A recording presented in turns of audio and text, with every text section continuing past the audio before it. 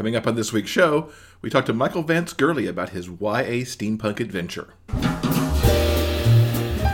This is the Big Gay Fiction Podcast, the show for avid readers and passionate fans of gay romance fiction. Each week, we bring you exclusive author interviews, book recommendations, and explore the latest in gay pop culture. Welcome, everyone, to episode 198 of the Big Gay Fiction Podcast. I'm Will from willknaus.com, and with me, as always, is my co-host and husband, Mr. Jeff Adams. Hi, everybody.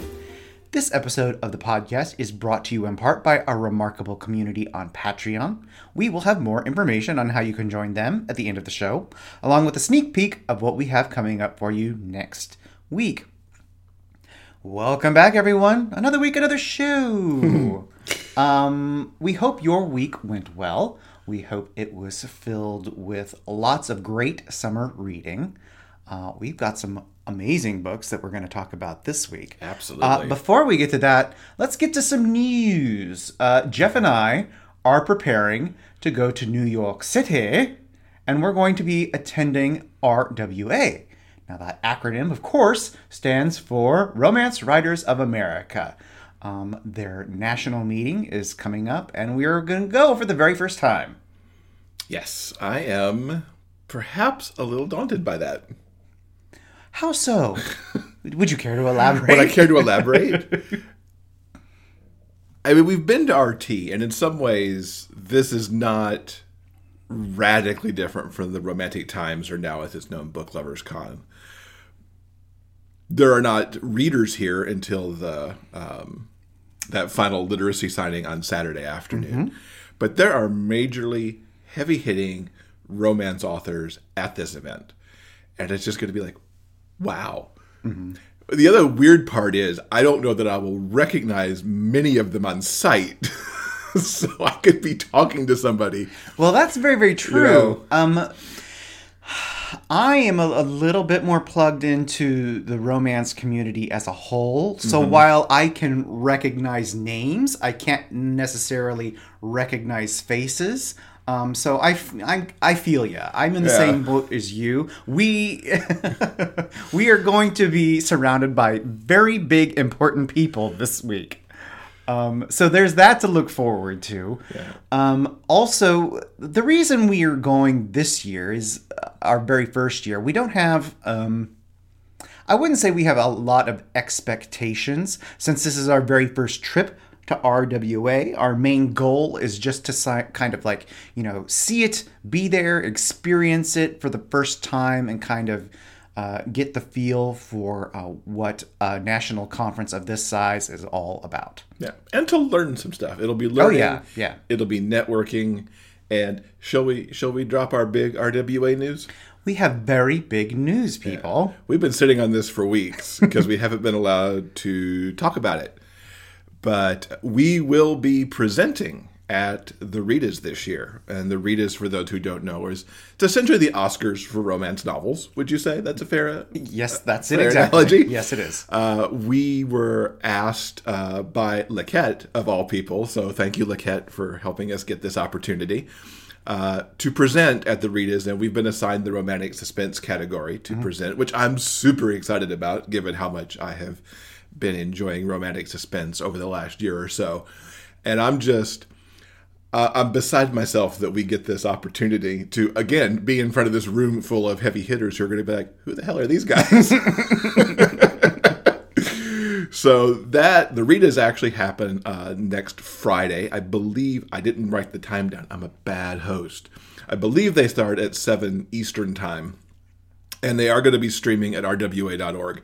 I'm not sure if you have to be a member of RWA to see them, but we will put into our social media feeds where we can confirm where you guys can see this if you choose to tune in and see, you know, romance's biggest night.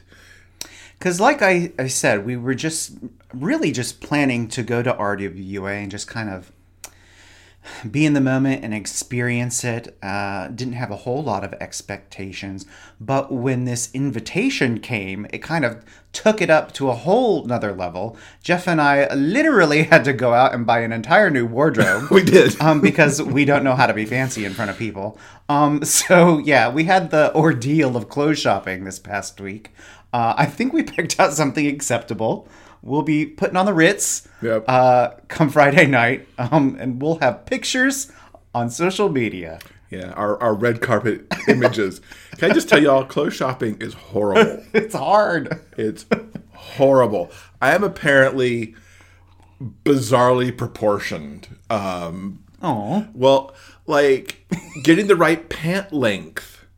It's like nobody wants to give me like a 29 or even a 28 so that I don't look like I have pants going on for days, or that they're too short, or what was it? My neck size versus arm length was also kind of bizarre. So I've got to keep my coat on because my shirt will look stupid otherwise. It took us 2 hours to clothes shop for 2 outfits. It's insane. Now, we're, of course, guys, and 2 hours is pretty much nothing. I know some of you ladies who had to go out shopping for the Ritas probably months ago. Women know how to plan. When they knew they're going to this award show, they got it down. So don't mind us. And by the way, I like your proportions just fine. Oh, thank you. I appreciate that. And we know that Laquette will be helping us with last-minute stylings if we need it, because we already told her that was part of our criteria for going to do this, was that she had to help us make sure that we looked okay. So if any of you who are listening are going to be attending RWA or the Ritas, we hope to see you there. Hi, I'm Jay from the LGBTQ romance review blog Joyfully Jay. At Joyfully Jay, we review tons of LGBTQ romance, as well as romantic fiction and nonfiction. We review ebooks, audiobooks, and even the occasional movie. We typically review about 18 books a week, so Joyfully Jay is a great place to hear about new releases, catch up on books you may have missed, and find some new favorites. In addition to our reviews, each weekday we host an author as our first post of the day. This gives readers a chance to learn more about new releases, get exclusive excerpts, find out about the author, and participate in great giveaways. Each author post on Joyfully Jay is exclusive, so you get access to book and author information you can't find other places. At Joyfully Jay, we love LGBTQ romance and are excited to share it with you. Stop by the blog at joyfullyjay.com. You can also visit us on our Facebook group, The Joyful Jays. We'd love to have you join us. So the book I want to talk about this week is called The Masterpiece, and it's by Bonnie D. And it is a historical, and it is absolutely wonderful. Guys, you cannot understand how much I love this book. It is essentially a makeover story, sort of dealing with Pygmalion themes in a historical setting. So I won't go like hugely into the plot. When I say My Fair Lady, you all know exactly what I'm talking about. The story centers on a guy named Arthur. He is the well-to-do gentleman in this particular scenario. And one day he's out hanging out with his bestie, a guy named Granville. Occasionally, Arthur calls Granville Granny, and it totally cracks me up. Anyway, Granville is more of a traditionalist. He believes very heavily in the British class system, but Arthur is a little more modern in his ideas. He feels that, you know, if a man has the wherewithal and the chutzpah, he can like pull himself up by his bootstraps and achieve something with his life, no matter where he is on sort of the ladder of social hierarchy. Of course, in order to prove their different theories, they set a bet, and that bet involves Joe, the shoeshine boy. Arthur is to make Joe a gentleman in 6 weeks, where he will kind of debut at Granville's mother's really big soiree. It's the big party of the social season. So immediately Joe moves in with Arthur, and Arthur is very glad that to realize that Joe is not only very smart and very kind, he is very hardworking, and he is interested in bettering himself. He's undertaking this particular makeover because he has ideas of owning his own men's shop one day, with, of course, a focus on shoes. So they get down to work, and they decide after spending several days, indoors and studying and learning, which fork to use and all of that nonsense. They decide to go get some fresh air. So they go for a constitutional in the park nearby, where they unfortunately run into Granville, who's like escorting some ladies. They're promenading, and Joe does very, very well for his, this first unexpected test. So after that, they quickly extricate themselves and go relax in the museum nearby, where a rainstorm has sort of caught them off guard.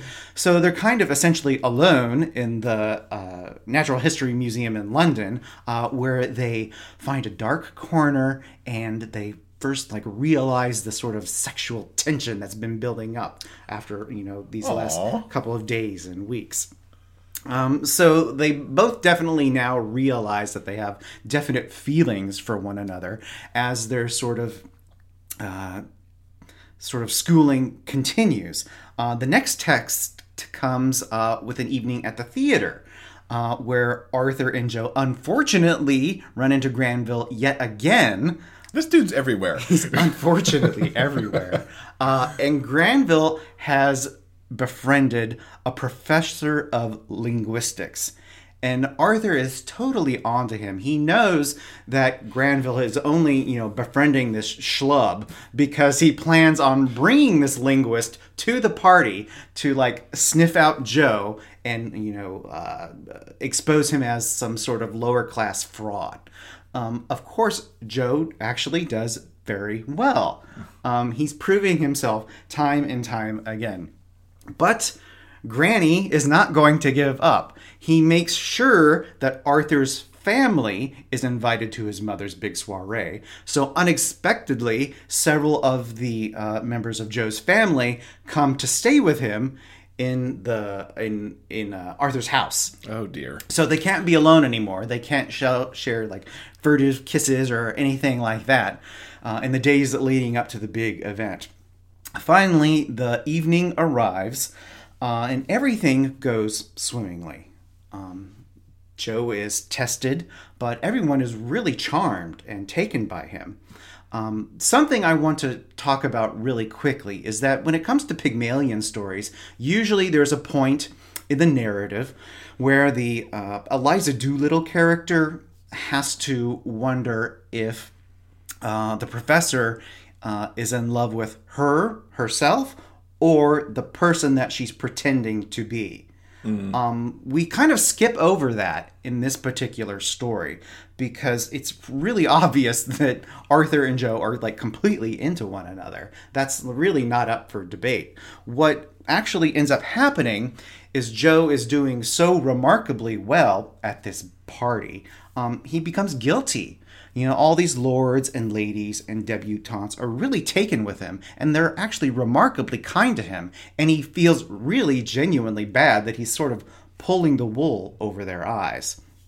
And that guilt eventually leads him to leaving Arthur's house sooner rather than later. Over the last few weeks, they've been trying to figure out how can they make this work, but they finally come to realize that they can't.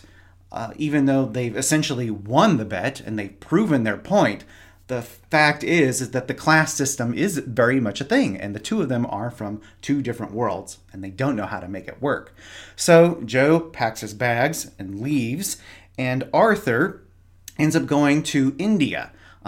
He has been convinced by his brother and his father that he has to sort of finally grow up and take on the mantle of the family business. So he's going to go spend a few months in India. And while he's away, Joe uses the money that he earns from the bet, and he does actually end up opening his own shop. When Arthur finally arrives back in England, there's a big declaration scene because they realize they are both utterly and completely miserable without one another. And they both vow to find some way that they're going to make it work. I really, really love this book an awful lot. I love these two characters. And Bonnie D., I've read a few of her other historicals. I think she really excels at making her characters fun, and I hate using the word nice, but I really enjoy her characters and how she makes us empathize with them. So I really enjoyed The Masterpiece by Bonnie D. There's nothing wrong with nice. We all know you like the nice guys. I do. I have a nice guy kink. Anyway, so you have also read a historical. I did. In fact, Bonnie D is half of the writing team on this one. And I read The Nobleman and the Spy by Bonnie, and also Summer Devon. Now, they're both new to me authors, so it was great to explore something new for me. Mm-hmm. And The Nobleman and the Spy is something I would call like a second chance romantic suspense historical, because there's a lot going on in here. And it was a complete delight with all the intrigue that was going on and some of the most steaming hot sex ever, people. Oh my God, this book was hot. Now, soldier-turned-British spy Jonathan Rhys is assigned to keep watch over German Karl von Binder. Jonathan knows Karl all too well because during the war, Karl spared Jonathan's life. Now, it doesn't take much for Jonathan to lose focus on this mission and pay attention to the man who has come back into his life. He's also aware that he cares too much for Karl to allow anything to happen to him. And that's key because his orders are to keep a watch on him. And it's actually a mixed message if he is to protect the man or not, because there are certain people who would not mind if Karl just got killed. Now, Karl, despite the forbidden attraction to Jonathan, tries to keep the spy at length because he's sure that he can protect himself. But as the evidence piles up that there's someone on Karl's trail, the two end up working together trying to figure out who's behind it. It's a tangled web. This really, I feel like I always say that everything is tangled, but this one, where it went and who was behind it, was truly jaw-dropping. And I really kept expecting one more turn to put the blame, for lack of a better word, to put the blame somewhere else for what was happening. It was stunning, and yeah, but a thrill at the same time, because dang you two, how did you come up with that? I really love the feel of this book, and as I was reading it, it kept reminding me of the 60s TV show Wild Wild West. They kind of take place in the same time frame, in the middle 1860s. And Wild Wild West had its spy component because the two guys were, I believe they were Secret Service agents, if I recall correctly. And while this is not set in the American West, there's a lot of crossover between the horse and buggies and the way people behaved in the day. And it all just put itself together in a really nice package for me. I also liked how Karl and Jonathan recognized that they couldn't give in to their attraction, but the more they couldn't give into it, the more they really wanted to give into it. The ways that they find themselves speaking to each other in public versus private, and the way they carry themselves when they're in the same room together, and the lengths they go to hide this very naughty relationship were so good. And then when they got together, it was so much hotter. Oh my God. Narrator Todd Scott, I have to say, does a terrific job with the entire story, but the sex scenes, did you do the audio for the book that you did, or were you reading? No, I actually listened to this book as well. And yes, I totally agree with you. The sex in this book is super, it's lovely. It's intriguing. I found it very enjoyable. What really struck me and what I enjoyed the most about Nobleman and the Spy is that it's essentially a bodyguard trope, and sort of all the different themes that go along with that, but in a historical setting. So it was sexy and it was fun, and there's lots of adventure and action. I really enjoyed this one as well. Yeah. calling out the bodyguard trope is really appropriate. But what makes it a little different, at least to me, is that Carl doesn't really want to be bodyguarded. No, not really. But Jonathan certainly takes that role because he keeps reinserting himself, even when he's taken off the mission. Ultimately, he keeps reinserting himself because he wants to keep Carl safe and no longer wants him to, perhaps be killed, but maybe not. I totally enjoyed Nobleman and the Spy, and now I kind of want to read your book too because that sounded super good. It's really, really good. Guys, remember, if you want more details on any of the books that we've mentioned in this episode, simply go to the show notes page for episode 198 at biggayfictionpodcast.com. Want to hang out with us between shows? Check us out on Facebook. You never know what we might post. News about book sales, bonus video content, and maybe even a live broadcast or two. Like us today at facebook.com/biggayfictionpodcast and see what we get up to next. So this week we get to welcome back to the show Michael Vance Gurley. His new YA book, Absolute Heart, which is book 1 in the Infernal Instruments of the Dragon series, is debuting this week on Tuesday, the 23rd of July. This book kind of blew me away. I'm not much into steampunk. I have nothing against steampunk. It's just not something I pick up and read as a general rule. And it's always one of those things where if I do pick something up, I'm like, why don't I read more of this? And Michael certainly made me go that way with this book. I got to read an early draft of it and fell totally in love with the characters and the scenario that he created in this book. I'm super excited and hope that the trilogy goes forward because I think there's awesome adventures ahead. And to get the full scoop on it, let's just get to our interview with Michael. Welcome, Michael, to the podcast, or back to the podcast, I should say. I'm super excited. Thanks for having me, Jeff. Yeah, we were talking before I hit the record button that we had you here in episode 42, and now we are at 198. It's kind of crazy. So, like you did the first time we had you on, you've come up with a book that I didn't even know I needed to read when I first got to read it. So you've got this YA book called Absolute Heart, and it's the first book in the Infernal Instruments of the Dragon series. Tell everybody what this is about, both the book and kind of the series behind it.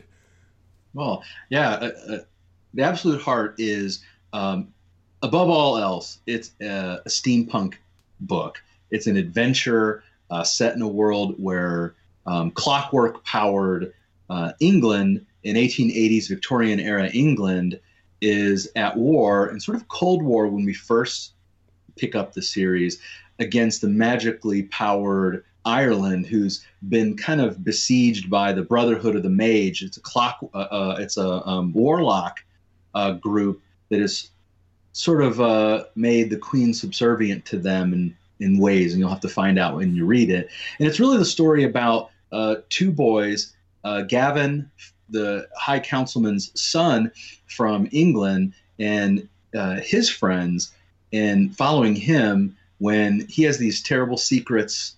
He thinks they're terrible, and when they're found out, he could be executed for them, for at least one of them. So he does what all teenagers do when they have something awful happen and they think they're going to get in trouble. He runs away, and his best friend, Landa, who's an artificer, which is a mechanic, a computer engineer, and she's a powerful female character that I'm really proud of. And she has his back and challenges him and calls him foolish when he's foolish. And she goes with him. And some other people who have their own agendas go with as well on this quest. And then the other side, the Brotherhood sends Orion of Oberon, who is a young warlock of immense power, because he's the nephew of the ailing Irish queen. They send him off to get the most powerful weapon in the world, the Dragon Stones. And there's a lot of mystery and history about the Dragon Stones and what they are and what they can actually do, but they want them to end this war in their favor. So, of course, they have a meet cute, or at least I hope people think it's a meet cute. It's a meet cute. It's totally meet cute. They do. And they have to decide, like, are they going to get together? Are they, will they, won't they? Of course, there's the will they, won't they thing, and that works in pretty much everything. I'm really excited about it. I'm excited about this steampunk adventure, and it sets off and it is set to be a trilogy. So I'm really excited about that, and hopeful people will like it, and the inclusion of fairies and the air steamships and all the wonder that is steampunk. And steampunk is so not really anything I read. I dabble in it periodically, but something about Gavin and Orion and the badass friend you gave Gavin. Full disclosure to the listeners, like, I read a very early draft of this when you had a lot going on in book one, and you've pared it back now into a more condensed story. But how did all this coalesce and come together, and what was the inspiration like? Yeah, well, and really, you should pat yourself on the back, because your viewers should know that you read an early arc and gave me notes and edited and really kind of dissected it for me. Like it was, wherever it was messy, you, like a good editor, said that's messy. So it's hopefully a lot better now. But the research is, the research starts with reading steampunk books and reading lots of YA, which is, of course, a terrible addiction of mine. In reading all of that steampunk and, finding those characters that you like and you want to write about, maybe because I use Scrivener, have the photo option to put your vision, the characters, the places, the ships, you put photos in there, and I work with a split screen so I can always reference that. So I never really lose track of it. But it was great looking into all that steampunk stuff, and going into like Cassandra Clare's Clockwork Angel series, or Scott Westerfeld's Leviathan series. And if I can get even a little bit of that spirit, I'll be really happy. But it starts with loving steampunk. You really write what you know and write what you love. And I've never been an airship captain, but I love reading about them, and I love that whole idea. And thinking about like Leviathan, that series has a powerful gender bending quality to it, with the girl, because she has to dresses like a boy and acts like a boy in order to have a career. And I love that, and I hope I engendered Lando with that a little bit as well. What went into creating your world of magic in Ireland and steam power and clockworks in England? Because there's so much that you could pull from to create the steampunk universe. What was your decision to like make these things your universe? Steampunk, one of the amazing things about it is, an amazing thing about world building as well, is you can go with historical fiction, like my first book, and it's wonderfully creative, but you're also stuck with, you can't lie. It's historical fiction. You can make up characters and you can make up some things, but really, if you get too far away from reality, people stop believing in what you're writing about with historical fiction. At least I think so. So I stuck with the Roaring Twenties pretty well, and that kind of thing. Steampunk is like that a little bit too, where you're in the 1880s Victorian era, but then you have these advances in this you can get creative and wild and all of that. So a lot of that came from traveling for me too. Like I've traveled to Ireland and I kissed the Blarney Stone. Which of course means I'm full of BS, I guess, is the gift of gab, And then I went to England, and I went to Stonehenge, and I played around amongst all of the henges there, because that's where they keep them, and I had a lot of fun.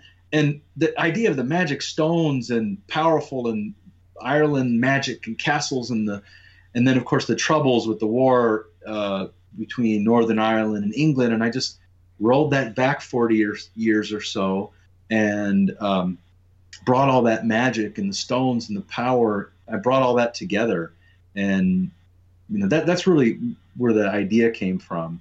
I also wrote a comic book, like 20 years ago that had a lot of the fantasy stuff in it, and it never got published.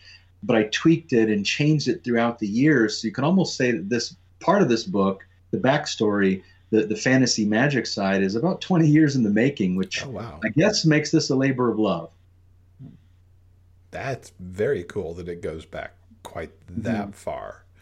Yeah. Which makes me feel old saying it out loud. You know, you could have had the idea when you were 5 or 6, and you know. Right. What do we have to look forward to as the trilogy progresses, without obviously spoiling anything necessarily? But what could you kind of hint at us about the story arc? Well, so, you know, I'm a big fan of sci-fi, and, you know, steampunk is really an offshoot of sci-fi in a way, or vice versa, I guess. But, or not vice versa, but, you know, but Star Wars, you know, originally was Star Wars. And then they added A New Hope to the title when they were like, well, you know, Darth Vader's still out there. I mean, you know, they gave Luke and Han some medals. And by the way, droids' rights, we're the medals for the droids, right? But so, but, you know, then you got Darth Vader out there. So I love that idea of there's always more. If you look for it, if you see the little bits, like there's actually Darth Vader and an Emperor. We're still at war, guys. So come back for Empire. And guess what? It's going to get darker and worse. And that's really kind of what's happening here, is that the book sort of gives you an ending, but and I think so does every book. Hopefully will give an ending, but it has an ending, but it really isn't. If you're reading it, you know there's a lot more that's about to come down, and we might lose some people along the way, and maybe find some new people that you love, and who's together may not always be together. So with everything between the magic and the clockworks and the steam and everything, your book Bible for this must be huge. Well, yeah, I think Scrivener has just, you just keep scrolling with all the characters and the development and the research. And, you know, I used, there's a great British author named Ellen Gregory who did some high seas adventure, and she read an early edit too and gave me some Briticisms, which I kept calling Britishisms, and gave me some pointers in that. And we were joking about that too, that I have just 100 pages on the parts of a ship, sailing ships, hundreds of pages. And you could just bore people to death writing about that.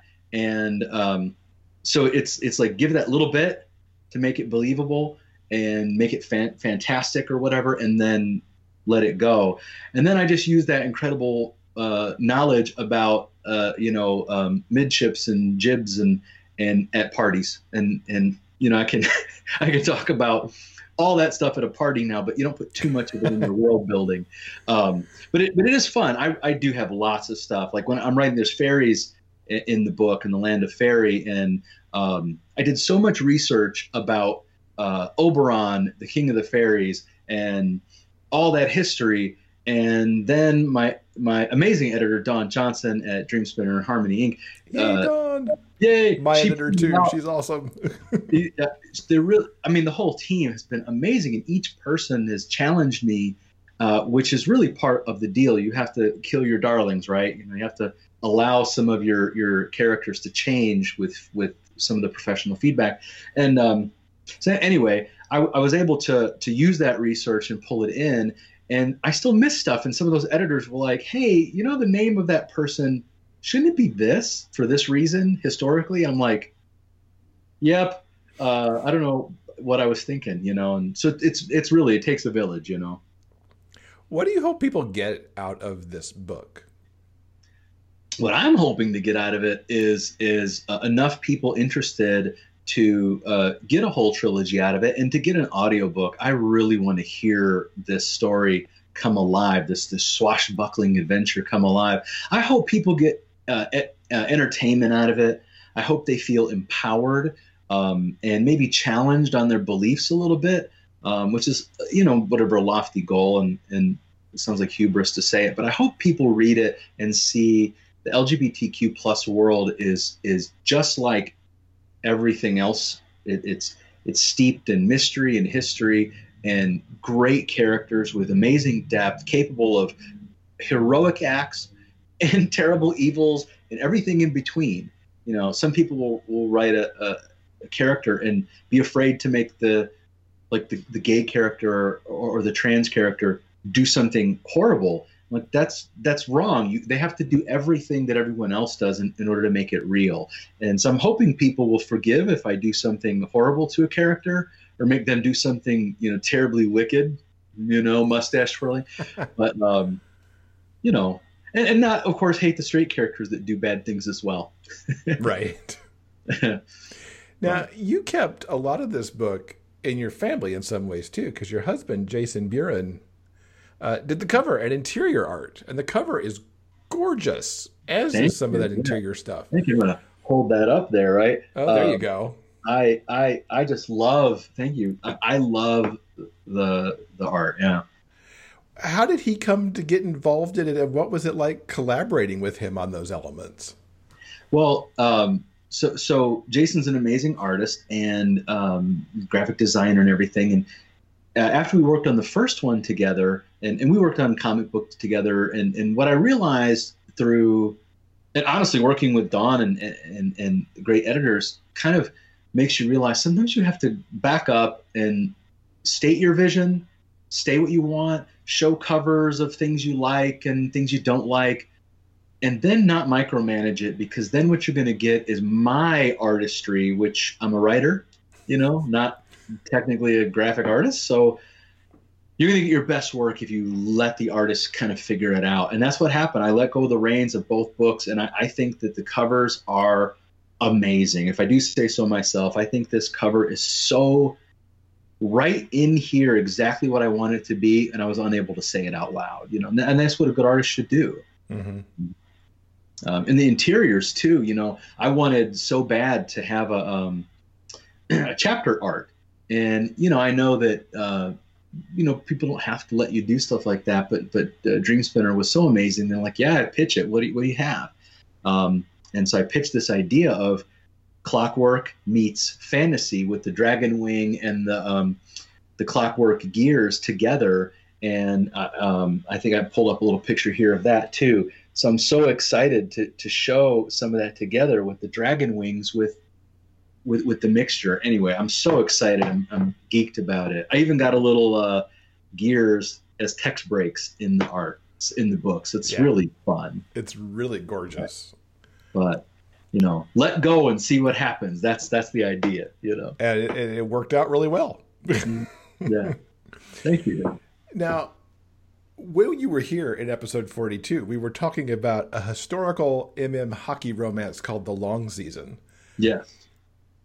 This is a total departure, unless you're going to talk about the fact that you're dealing with historical times. Yeah. Had you always seen in your career, like, switching up the genres so completely? Yeah, you know, it's a great question. I want to challenge myself to do something completely different every time. And so, like, being a new writer, writing historical fiction was crazy. That's too much to take on. And I said, well, whatever, it's a labor of love, you know? So then for my second novel, a trilogy themed, like science fiction, like, oh my God, you're crazy. That's too much. You're not gonna be able to handle it. And who knows, we'll see. The first one got picked up. Thank you, Dream Spinner. And I'm super excited about it, but I wanted to challenge myself.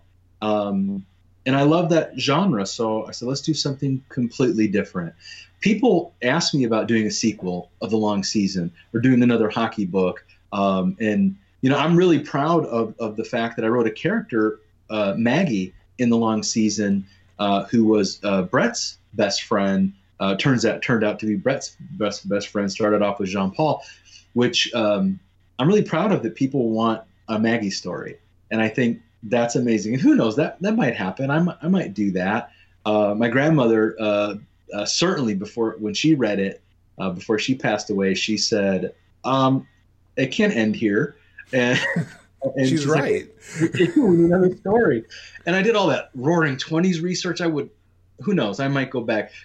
But I want to challenge myself to do something different. And I could write another hockey book because I love it. And I love the whole romance side of it. And who knows, I was thinking you need to find a way to introduce hockey into the Infernal Instruments universe. I mean, there might be some sports related in there a little bit, but like medieval hockey, that would be fun. They've got some magic. They could figure out how to freeze the pond anytime they wanted to, at least in my vision. I mean, 1880s isn't too far away from Lord Stanley, so they could theoretically run into Lord Stanley somewhere, That could happen. Good idea. I mean, I'm trademarking. It was my idea. Oh, yeah. You heard it here. It's his idea.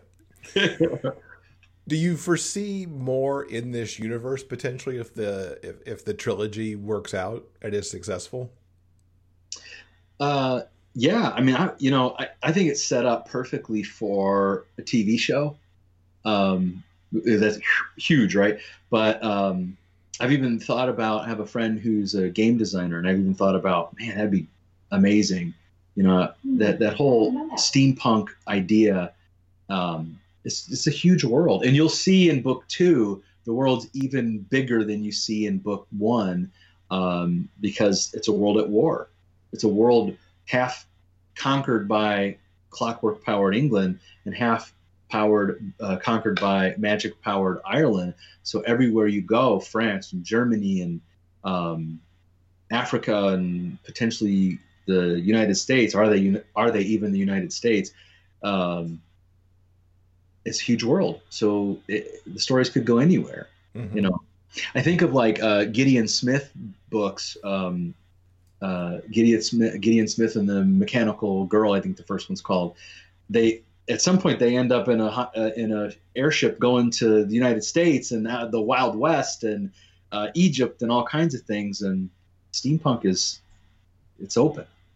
Cool. Yeah, I hope that it just keeps going and expanding.